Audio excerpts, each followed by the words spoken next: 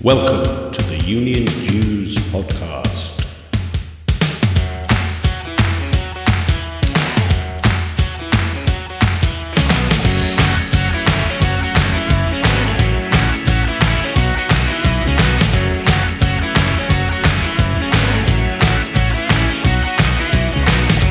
The UK's only all things union podcast, designed for your downloadable digital delight and appreciation.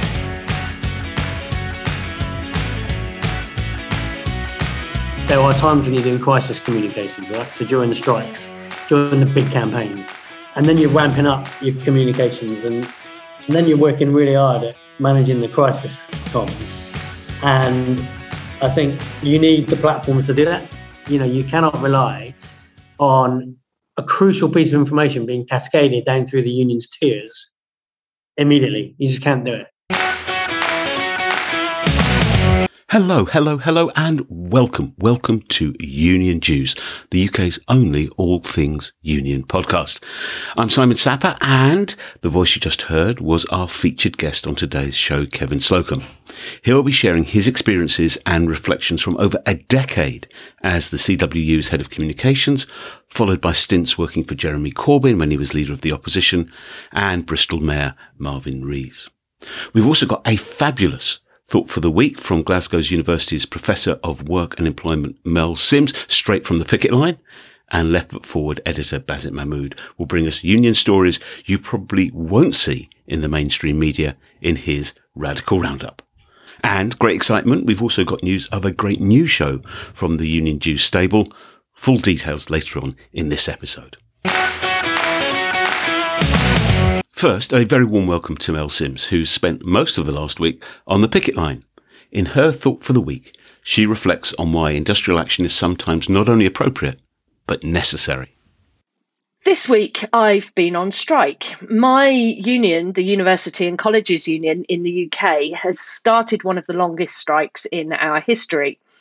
And the issues are complex and overlapping, but mainly concern pensions, casualisation, pay, inequality and workloads.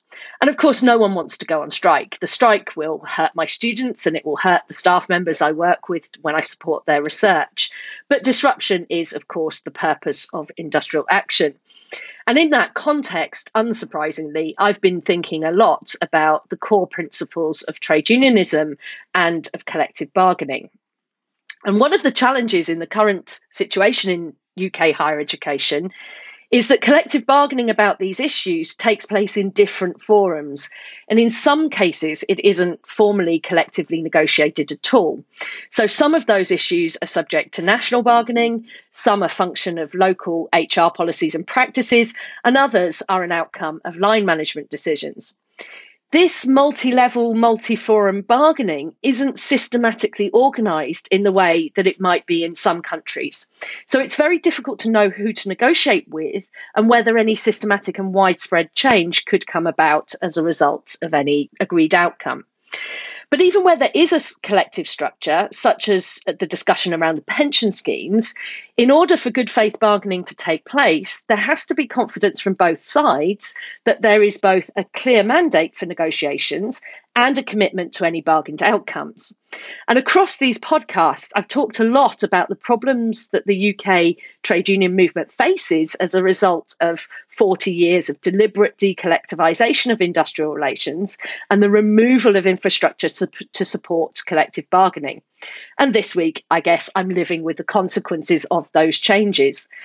Good faith collective bargaining needs support and reinforcement, and I very much hope that the coming weeks allow for a return to that in my sector. But in the meantime, if you happen to pass a university in the UK in the next couple of weeks, please do wave your support to us. Thanks very much indeed, Mel. That point you made on the importance of good faith bargaining and the consequences of 40 years of decollectivisation, that put me in mind of the recent announcement by the Biden administration in the US of 70 ways in which unions could be supported by the US federal government. I mean, can you imagine a UK government being so explicit and so positive? And can you imagine what it would signify if our own government were to do that? To my mind, the 70 Things announcement is a sort of a benchmark. Not that it's a panacea or that all 70 proposals are top-grade priorities for the Labour movement, but it both sets and changes the parameters of the debate. In my view, anyway. Strength and solidarity to you, Mel, and your colleagues as well in the UCU. You can find out the latest strike news and how you can show your support at ucu.org.uk/HE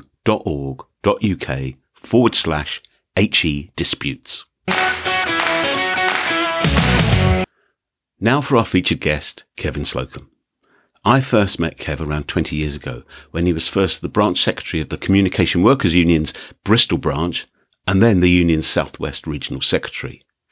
It's quite a journey that he's taken from there to be the CWU head of comms, but in many ways an even more remarkable journey from there to working with Jeremy Corbyn as leader of the Labour Party and, of course, the leader of the opposition.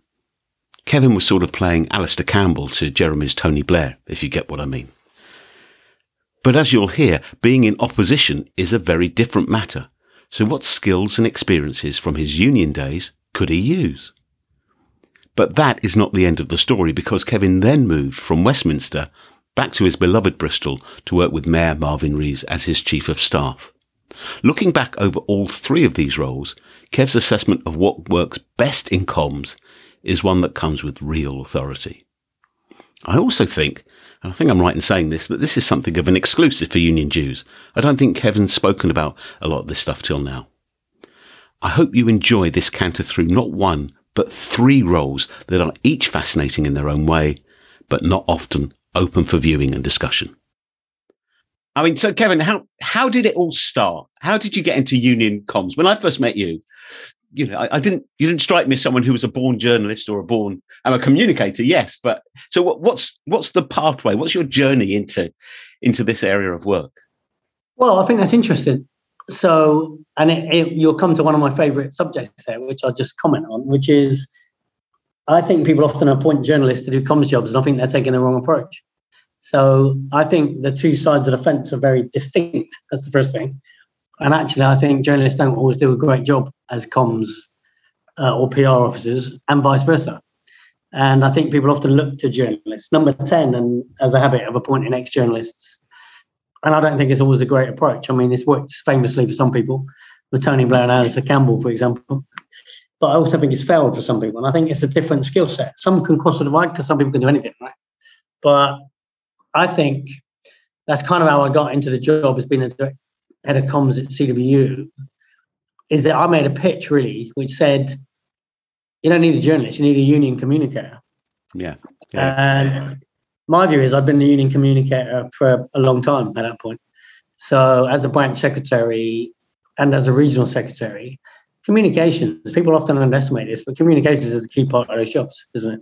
I think you're trying to convince people, persuade people, inform people exactly what the union is doing and should be doing and how they can support it and how we can support them. And I think that's an organic process, really, in that I'd learned comms from the very beginning, in the sense that trade union comms was what I did for a living. That's how I saw it, really. And that's how I saw the branch secretary role, and that's how I saw the regional secretary role. And I think when you build support for a union, you build it through communications. I think people have to trust you. I think, they need to think, you're on their side. And they also have to believe you can get results. I think you build union support through telling people what the union is doing, telling them what they can do for them, but then also showing them how you did it and demonstrating results. And I think that's all union comms. So when I was, as you know, I worked at the postal side of the union, and I worked in the postal department. Most of my job then was comms, in the sense that, you've got, in those days, 150,000 postal workers, and communicating with them was your biggest task. And I did a pitch.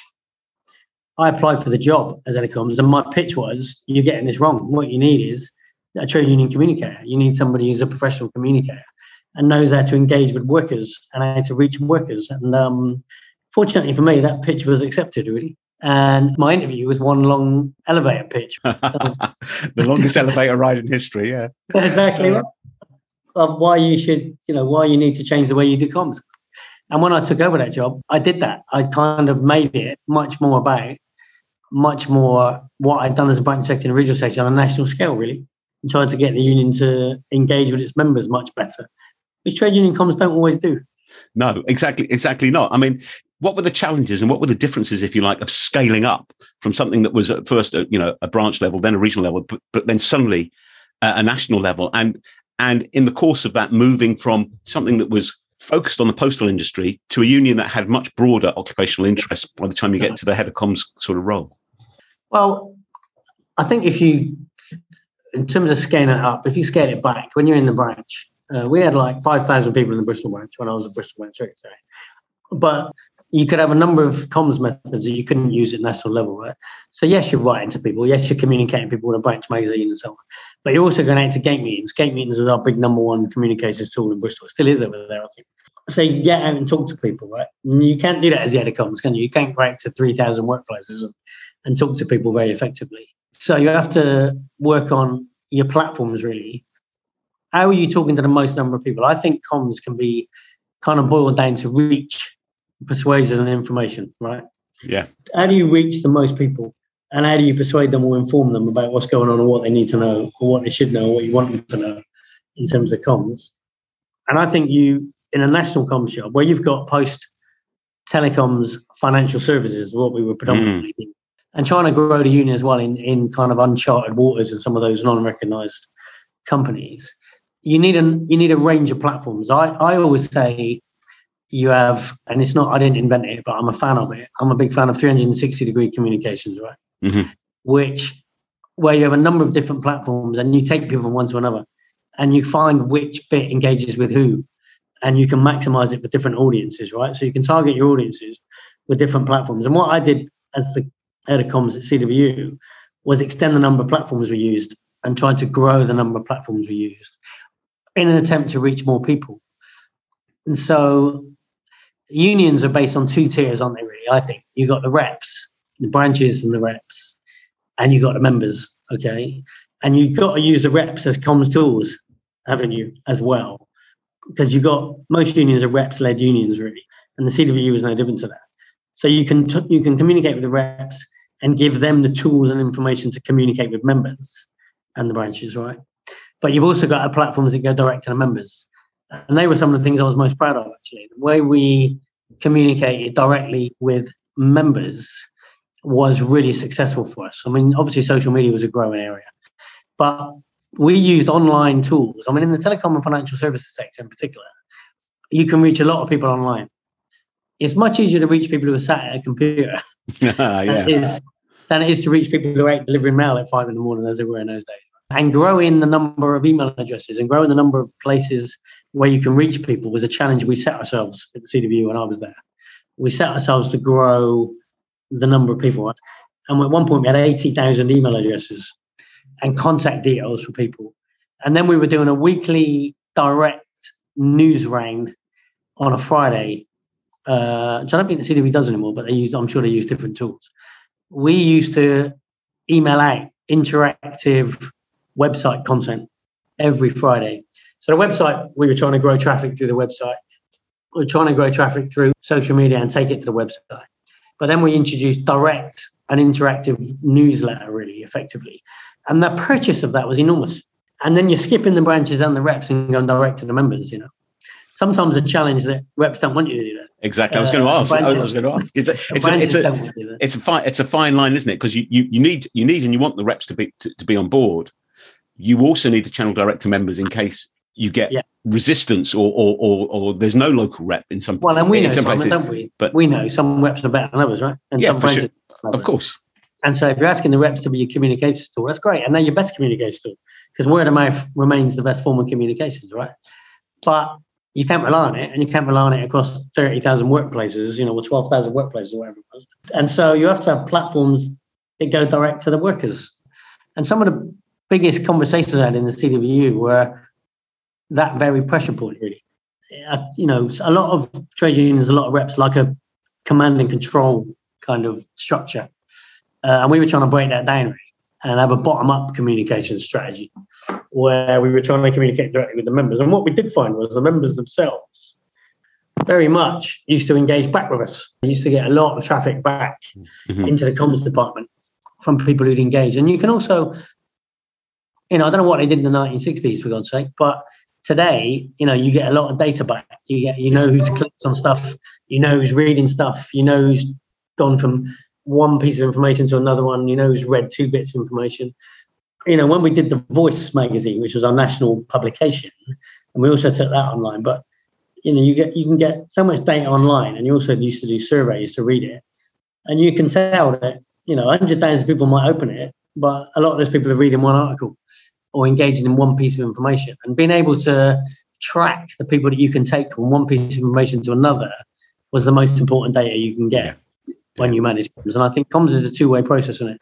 You're communicating out and you're informing people and you're persuading people and you're building in confidence, but you also need back measurement. Nothing's worth doing if you can't measure it, right? As the old saying goes. That data is crucial, isn't it? Because it's almost like you're walking a tightrope whilst you're juggling at the same time. All the time, you've got to adjust your footwork. You've got to keep your eye on all the different balls in the air. Yeah. But you need the data to know what's working and what isn't working. And yet there's still only one union in the whole country that has someone whose job title is head of data. Is that right? It's the Chartered Society of Physiotherapists. In fact, that staggers me. So I think it's a key job. Yeah. It really is a key job, isn't it? I mean, I think as well in trade unions, you're doing 3 types of comms, aren't you? You're doing leadership and information comms, where the leadership are cascading information, and you're transferring information. But you're also trying to do change communications, aren't you? Which is, there's a lot of change in the industries, there's a lot of change in the union's messaging, but also there are times when you're doing crisis communications, right? So during the strikes, during the big campaigns, and then you're ramping up your communications and then you're working really hard at, managing the crisis comms. And I think you need the platforms to do that. You cannot rely on a crucial piece of information being cascaded down through the union's tiers immediately. You just can't do it. And in crisis comms, if you don't build a direct line to the members, I think you're going to struggle with that. Yeah. So those are the skills and the habits and all the rest of it that took you through what was more than 10 years. You were head of comms at CW, I think, 12 years or something like that. And then you move. Being a glutton for punishment, you then move, and then you adopt essentially the same role for Jeremy Corbyn when he's leader of the opposition. And that role has been described as the leader of the opposition role has been described as the most difficult job in British politics. Yeah, and suddenly you are in a very different world. So what was that transition like? What that you took with you proved to be useful, and what did you think, oh crikey, I can't use this anymore, I've got to have a change of approach? Yeah, well, some of it was useful and some wasn't really. It was a different environment. I mean, Jon Snow, the Channel 4 guy, in week 1 said to me, well, you've walked into the most white-hot media and comms element anyone's ever seen, in the sense that Corbyn at the time was 24/7. I went there a day after he was chased down the road by Sky. In fact, it's a bit of an odd story, but I'd left the CWU and had I was planning on having the summer off. And 2 weeks in, Simon Fletcher, who was Jeremy's chief of staff, rang me, and I was sat in my garden. I was like, oh, I'm surprised to hear from you. And he said, I think you've been out of work too long. I should have been the person you were expecting to hear from. Please come. And so when I first went, it was all about the media. And obviously I'd done media communication, which we didn't talk about just now, but media comms is obviously also a part of the trade union comms. But I went there to do a comms role. But in the first 3 months of it, 9/10 of that was about managing the media, really. And then we managed to settle it down. And then then I got back into trying to use some of the principles from CWU. But weirdly, and here's the funniest thing, really, I'm doing 3 media briefings a week. You do a media briefing after PMQs, which is a very surreal moment. The number 10 press team, the press huddle around you. They put their phones down in front of you. You're on the record on behalf of the leader of the party or the Prime Minister, depending. Number 10 do their briefing to the Prime Minister's comms, and the media throw 50 questions at them. And then they step, and you're watching this, and they step to one side and you step in that awful gap where you're surrounded by phones, and then they throw 50 questions at you, and they're blaming us and we're blaming them. And then we're going to have a chat about it. But what was weird for me is the best skill I had to deal with that was the skill I developed in gate meetings in the CWU. And that was the greatest thing about it. Tom Newton-Dunn, the Sun political editor, in the Red Lion once said to me in those first couple of weeks, I know we can be quite brutal in the media briefings in the huddles, as they call them in Westminster. And I said to him, well, I've stood in front of 2,000 postal workers who want to know when they're going back to work. And they're pretty brutal. And actually, it was very unusual that a skill set that I'd stopped using when I was head of comms came back to be my staple diet when I was doing these questions. And that thinking on your feet and being able to answer questions, was a skill that I learned before, and the CW had taught me in the gate meetings, really. And that direct you're doing the Prime Minister's questions briefing, you're doing a briefing after the Parliamentary Labour Party on a Monday night, I think, and then you're doing the weekend brief. And even if you did do that, you still get 100 calls on a Saturday morning. And so for that first few months, it was all about media management. And then we were able to get into structuring our communications a lot better, really. And then it was about the same things. How do we communicate with people? How do we get our messages out? And again, it's about different platforms, Yeah. Jeremy's obviously had huge reach on social media. And we had a fantastic social media guy, Jack Bond, who is an amazing communicator on social media. The best I've met, really. And we use social media a lot. You're still using the media. But also, of course, you're able to get messages out either via the media or via advertising or via other message boards. And also, you're communicating with Labour Party members, which is, you got in the Labour Party office, in the leader's office, you've got Labour Party members as an audience, but you've also got the British public as an audience, Yeah. And they're two distinct audiences. And you have to find ways of talking to the two audiences. But that isn't that different to the way you're talking to reps and members back in the CWU, And so you're trying to use different platforms. But the media becomes a much more important tool for you, because talking to the British public often means via the media. You can have your own platforms, and you can have speeches, and you can send stuff out, and you can get out via the Labour Party. People out knocking on doors, people doing local communications in town. So again, in the way you did with the reps, you're using the branches, Labour Party branches, Labour Party activists to get your messages out. But more often than not, you're managing a media message, because it's so huge. When you're talking about 50 million people, you ain't going to write to them, right? So you've got to use the mass media and other platforms that you can use for your own comms platforms, and to try to talk to a lot of people and a lot of diverse and markets and audiences, really. And so it was tough. It was 7 days a week, 24 hours a day. I don't know how people do it for 5 years. I know David Cameron was Prime Minister and I was there, and him and Jeremy were face off on a Wednesday, and he had a couple of comms people. They did 2 years, I think. I did just over a year for Jeremy. And it's hard. You're not getting any respite, really. It's 7 days a week, 24 hours a day. And you've got a team of people who are always on call. The Labour Party media office is very good, press office is very good. But you got that leader's office, which is a tier across the top of the Labour Party. In some ways, in the way you got the executive of the union, which is setting policy for the whole union. So the leader's office is setting the policy, really, along with the usual conference democratic processes for the party. And you have to try and, again, bring people with you, in the party and in the head office machine, as much as you've got to get your messages out to the people, really. Yeah. But it just sounds like those 3 points of leadership, change and crisis are there. But before you can get there, you've got to manage this kind of Hydra-like creature of the mass media. Massively. Before you can get into the... And the mass media is relentless. What you remember is, and what you have to think about sometimes is, there's loads of them, and they do 24 hours a week.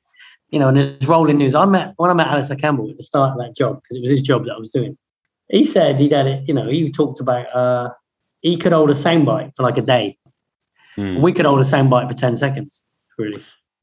Because you got rolling news and you got 24-hour social media, right? A line doesn't last. Its life is very short, And then there's a twist to it, and then there's another question about it. And then someone else says something and you have to respond to that.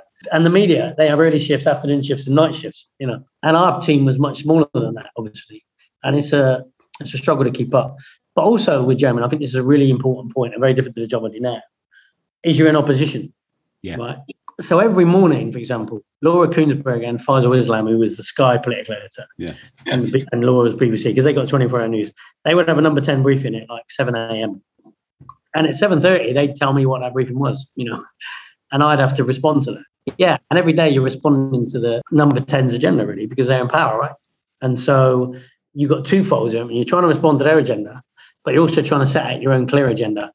I mean, people criticize Labour leaders or opposition leaders all the time for, well, you don't ever tell us what you want. Well, it's not always easy because you're always responding to the government's tune. And also, when you're responding to the press, like when you're in a huddle and you respond to a question, you're not going to get everything right, word for word. But you have to be, I always say to people, you have to be in the right ballpark. You have to know the policy of your leadership to be in the ballpark for your answers, right? And then you can finesse and hone your message when you get back to the office, right? If there's a misstep, if you say something or somebody says something wrong in a briefing and they're just off policy or off message for a moment, you spend 2 days trying to manage that.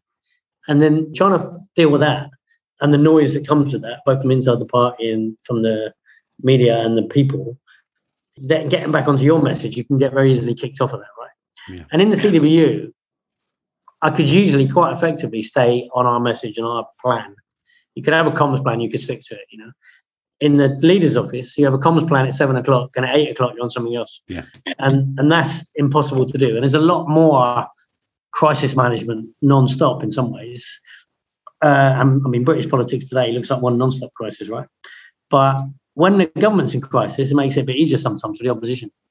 We were going through, obviously, Jeremy was a very different type of leader to what Labour had for some time. And we were managing some of those of our own crises, really, as I would call it in comms. Of the stuff that came with how the mainstream media struggled to understand the new Labour leadership, really. Yeah. And you have to deal with that in the right way. You have to get the political message on that right. But what you're really trying to do is get back onto your domestic and economic messages as well, because that's what plays well. And then the team changes quite a bit as well. So you're constantly managing that in the sense that people need to be on message. So getting in that office, and this is why I think it is a really difficult job in politics. I think maybe it is the hardest job in politics. And it's the hardest job in politics for their team as well. Because to get on your message and stick on it is almost impossible. Yeah. Because you're constantly dealing with the people who are in power. And they're announcing things that are going to change. They can announce things that will change. And when they've got a majority, they will carry pieces of legislation that you don't want. But all you're doing is having opposition messages. And you're not eloquently explaining your own journey to power, if you like. Yeah. And I think that was a totally different challenge. Yeah. Kind of like exhausted just listening to you describe it. Actually, I just at the end of that year or so, you must have been absolutely knackered. I was. I mean, I used to say, because I was living in Bristol and working in Westminster, and I used to spend 4 days in Westminster and 3 days over the weekend in Bristol. But I used to say to people, I work 4 days in Westminster and I work 3 days in Bristol. I mean, there was no other time off. I remember this Saturday morning when I took the kids to something in Bristol called the Wild Place, which is effectively a kind of cross between Longleat and a zoo, I guess. It's kind of wild animals out in the wild, and and your phone records, obviously. I was there for 2 hours with the kids. I recorded 89 calls, right? Wow. On a Saturday morning. Crikey. So I never spoke to the kids or saw any animals. And when you're in those crisis moments, there's no time. And you're constantly repeating a message because 14 national newspapers, 10 magazines, 4 news outlets, 15 radio stations are all calling you. And you're repeating the same message, right? In different ways. Because you're getting different questions. And when you're in the media storm, it's the media dominating the agenda. No one else. It's the media dominating the agenda. And it must have been quite difficult for the number 10 people in recent months. But that's not my problem. But you can empathise, if not sympathise. I can. And I was exhausted. And I took a week off in the middle of the year. I went from being a consultant to being an employee of the party, of the leaders' office. And I took a week off in between. And all I got were calls from media saying, have you left? Have you been replaced? Have you moved on? And because they thought there was another story, And like, I'm trying to have some time off here. Yeah, I was exhausted. And when Marvin asked me to come to Bristol, yes, I was going to say that must be a walk in the park after that. Oh man, I took a week off. That was the first thing I did. I just slept. Yeah, and well, you get more time to think, that's for sure. And we definitely get, and also because he's in power, you're making decisions that change people's lives. But you do get, it's busy, obviously, and it's hard and it's long hours, but you do get time to think about it, and you do get time to, and there's a lot of people here. It's a big team. But also crucially, I mean, as a proud Bristolian, you are directly serving your community.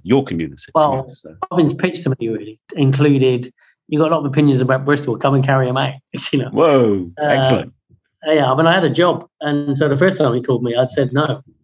And then 6 weeks later, he called me and went, look, you got to come and help. This is happening and this is happening. And, you know, we need someone who can actually change the way the place works. And so I came down, and obviously it's a chief of staff role rather than a comms role. But obviously comms is still a big part of it. But getting stuff done is what we like to talk about down here. Hashtag getting stuff done is my favourite thing. And so it's more about, you know, I've had to learn about the processes that take you to building houses and building council houses. And there are lots of things you can't change that you want to change, but there's too many dials. But yeah, it is different. This is very different. But you're still bringing some of the same skills, really. And, you know, and I know, don't we? We're old, don't we? But you learn skills through your life. You never stop learning. Yeah. No, and they keep coming back, and you learn new ones, but you're tweaking the old ones, aren't you, as well? You know, when you're using some of the skills you got.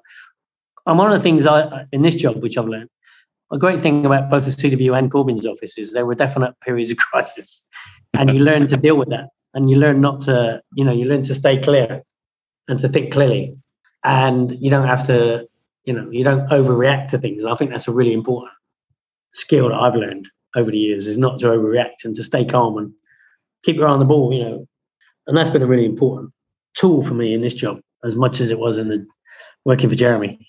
Yeah. Yeah, well, I mean, that anticipated a question I was going to ask, but you've answered it already. Which is, if you look back over the three roles, what are the common things that have worked for you? And I think that point about keeping your eyes on the ball and creating space and time, to make sure you can say what you want to say rather than what you're being pressured to say is. I think that's absolutely essential. And one of the things I've really learned is actually not to pay too much attention to the noise. Yeah. I mean, in Jeremy's office, there was a lot of noise. Right? There's a lot of noise here too. But if it's not important, don't deal with it, because actually it'll still be there. Yeah, that's true. Yes. And it's a bit like that thing where if you have an argument with someone if you have a disagreement with someone on Twitter, a minute later you're having a disagreement with 1,000 people. And what's the point in doing that? So, get back to your message, get back to what you're doing, get back to getting stuff done. And I do think those skills of learning to deal with periods of pressure and crisis and staying focused on the ball and staying on your message. I mean, the year I spent with Jeremy, staying on our message was our biggest challenge. And that's still the case here as well. But you have learned skills, undoubtedly, which make you keep telling your story and keep telling people what it is you're trying to do and keep doing it. And then people, Marvin's election was a great moment. The great thing about politics is you do get judged, right? You get measured. And when Marvin won his election, that was a brilliant moment for us, because it feels like people don't necessarily saying, hey, you're doing a great job, but they're saying, yeah, okay, carry on. Yeah. And that feels rewarding to me. I think if you're a politician, you get re-elected. It's the biggest challenge ever, isn't it? Getting re-elected. Yeah. There's a councillor of the opposition who, when Marvin was the mayor in the first term, said to him publicly in the chamber, anyone can get elected. Well, we can. But anyone can get elected. Getting re-elected is the biggest test in politics. And he might be right, actually. And once you've done a term, people are judging you on what you say, but what you do, right? Yeah, indeed. And so getting stuff done is what it's all about. And he won that election quite convincingly, really. I think that's quite a good measurement. Things need to be measured. I'm a big fan of measurement. Yeah. As I say all the time, if you can't measure it, don't do it. And I think elections are great for that, as well as obviously the cornerstone of democracy. They're great for measuring your effectiveness and how well you're doing. Brilliant. Well, just before we go, can I invite you to kind of look back just one more time at your union days, and what was the sweetest win? The sweetest win was defeating Mandelson's privatisation. Billy Hayes, as this great, the former general secretary of the CWU, has this great line where somebody said, I think it might have been Cable actually, or Mandelson, but someone said the CWU used every trick in the book to defeat us. And he was very proud of that, and so am I. Yeah. When you've got the Labour government trying to privatise the post, that seemed like something, that was a real challenge for us. And it felt great to win it. And the day that legislation was pulled, there's lots of wins in the CWU and there's lots of frustrations. that you don't always win, do you? You know, you have to compromise, or you have to take your defeat on the chin. But that was a sweet win, you know. And obviously Mandelson at that time was seen as a kind of demigod who could do anything he wanted. And so, obviously it wasn't down to me, but the union as a whole came together enormously, and all sides of the union as well. You know, there's a lot of support and a lot of work done by people in the telecom and financial services sector in the campaign. John Colbert, my former deputy in the comms department, and I did we did tours from John O'Groats to Land's End in a white van. I mean, I like to call John the postcard and balloon man. You know, he would take a postcard and balloon everywhere. And we won, you know, with the support of tens of thousands of reps and members of the CWU, really. And we motivated and mobilized an incredible campaign. It's a campaign that I'm proud to have been a part of, really. And beating, you know, a very strong government at that time was a real win. That felt sweet. Yeah. I must admit, we cracked open a bottle today that was cool. Excellent. There's a book in there, I'm sure. Yeah, exactly. Kev, it's been the time to write it is the problem. That's true. Yeah. Kev, it's been great to see you and to chat to you. And really nice to see you again, Simon. Thanks. Thank you so much, and good luck. Good luck to you and Marvin going forward. Thanks a lot. See you soon. My thanks to Kevin for being so candid and so thoughtful, and I really hope you enjoyed that. I'm sure there'll be lots and lots of views about what he said. I just need to update you about the head of data role at the CSP that Kevin and I touched on in our discussion. That is, of course, Jenny Andrew, and a Union Jews podcast featuring her talking about her role is available from your favourite podcast platform. It's also soon not to be unique, as Unison are currently advertising for their own Data Supremo, and I'm sure they won't be the last to do so. If you've got views or experiences in union comms that you'd like to share, techniques and campaigns that went particularly well or that tanked for whatever reason, please do get in touch. You can contact us by email at unionjews@makesyouthink.com or on Twitter @JewsUnion. Now it's time for the Radical Roundup. Thank you to everyone who got in touch to say how much they enjoyed the longer, more conversational format for this that we tried in our last episode. We'll certainly be doing it that way again. Meanwhile, what have you got for us this week, Bazet? Thank you so much, Simon. Now, the first story we've got is about pay rises and inflation. Now, as inflation soars, the leader of Unite, Sharon Graham, has reiterated demands for pay increases to combat the brutal cost of living crisis. Now, this comes after the Governor of the Bank of England urged workers to show some pay restraint amid rising inflation. That was met with a backlash, and Unite General Secretary Sharon Graham says that soaring inflation is not the fault of workers. It is not a crisis of their making, so why should workers be made to pay for it? She adds that it's a national disgrace that some workers in this country have to choose between heating and eating while profits rain down in boardrooms. She says that Unite will continue to demand significant pay increases to combat the brutal cost of living crisis because we must restore some fairness to working life in the UK. Now, secondly, the TUC has warned that the government is not doing enough to create new green jobs. Now, official figures published last week by the ONS showed that there were 28,000 fewer jobs in zero-carbon energy and energy-efficient industries than in 2014. This is despite the industry's exports increasing by more than a third in the same period. ONS figures released today confirmed that jobs in energy-efficient products manufacturing are down by 32,000 or more than a quarter since 2014. Jobs in offshore wind energy are down by 2,300, or nearly one-third. With the overall downward trend in the numbers of green jobs, the TUC says that the government is letting down working people who back action on climate change, but are not confident that the current government is creating enough green jobs. And finally, an ASDA strike has moved closer after thousands of distribution staff turned down a pay deal. Almost 70% of the 8,000 GMB members polled turned down the below-inflation pay offer, and nearly 80% of the warehouse and clerical workers and LGV drivers said they were ready to take industrial action over pay. That's all from me this week. Thank you so much, and you can find a full Radical Roundup on Wednesday at Left Foot Forward. Over to you, Simon. Many thanks for that, Bassett. Much appreciated. You know, that call for pay restraint by Bank of England Governor Andrew Bailey, that's fast becoming this year's biggest case of things I wish I'd never said. And the ONS report showing how so far the green jobs revolution is at best stuck in second gear, despite the TUC report showing most workers back the move to greener jobs. if ever there was a clarion call, a need for decisive government action here, this is it. And on such an important issue as well, we can but hope, I suppose. Asda certainly seems to have shot itself in the foot, given the scale of the GMB's response, described as an overwhelming rejection of the company's pay offer. I hope the two sides can sort out a negotiated settlement that fairly rewards and compensates GMB members who are working for Asda. Don't forget that a thing called Strike Map shows you in real time where industrial action is taking place in the UK. It is a great resource. So if you haven't visited yet, head over to strikemap.wordpress.com. I guarantee you'll be impressed. Now, that new show I mentioned at the head of this episode, well, take a listen to this.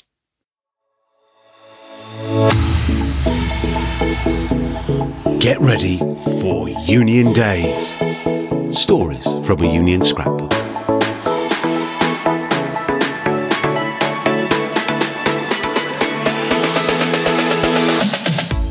Growing up, kids wanted to be astronauts, footballers, scientists, shop owners. But I knew I wanted to be part of the union world, part of the struggle for better jobs, safer conditions, greater equality. So, since the 80s, I've worked in and for unions all my working life. It's been a huge privilege and a great experience. Vets, cops, lawyers, medics, footballers' wives, all get to tell their tales. Now it's the turn of a union rep to open the scrapbook of stories. Oh, the people, places, scraps, scrapes, tall tales and low blows. It's the stuff of life, and I can't wait to share these stories with you. Who knows? You might see yourself in some of them. In fact, you probably will. Union Days. Stories from a union scrapbook. Coming soon to your favourite podcast platform. Yes, I'll be opening up my union scrapbook later this year with a short series of 6 episodes featuring a cast that includes artificial inseminators, botanists, spies, diplomats, posties, telecom engineers, and the Prime Minister of Pakistan. These stories take us from Glasgow's abattoir via Kew Gardens to a nationwide tour with a loaf of white sliced bread. Union Days will be available on all good podcast platforms, and I reckon that's your summer listening. All sorted. Well, that's just about all we have time for. I hope you've enjoyed what you've heard and that it's provided food for thought, that it's made you think. As ever, if you've got a point of view on anything you've heard, or you've got ideas for people or issues we should cover on the show, do let us know. You can email the show at unionjews@makesyouthink.com or tweet us at JewsUnion. The companion blog for this episode is over on the makesyouthink.com site right now. Just click on the blogs tab on the front page and there it will be. All the links, signposting and background you need to follow up any of the things we've been talking about over the last 40 minutes or so. So big thanks to Kevin, to Mel and to Bazit and to my fellow Labour Movement podcasters who are part of the Labour Radio Podcast Network, a portal through which you can access over 100 shows.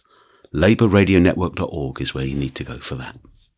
But above all, my thanks to you for choosing to spend some of your valuable time with us. That's very much appreciated. Union Jews is taking a little break.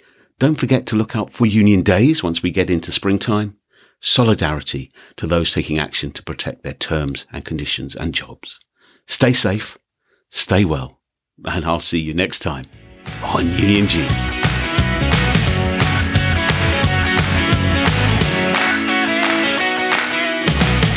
The Union Jews podcast is presented by me, Simon Sapper. It is a Makes You Think production.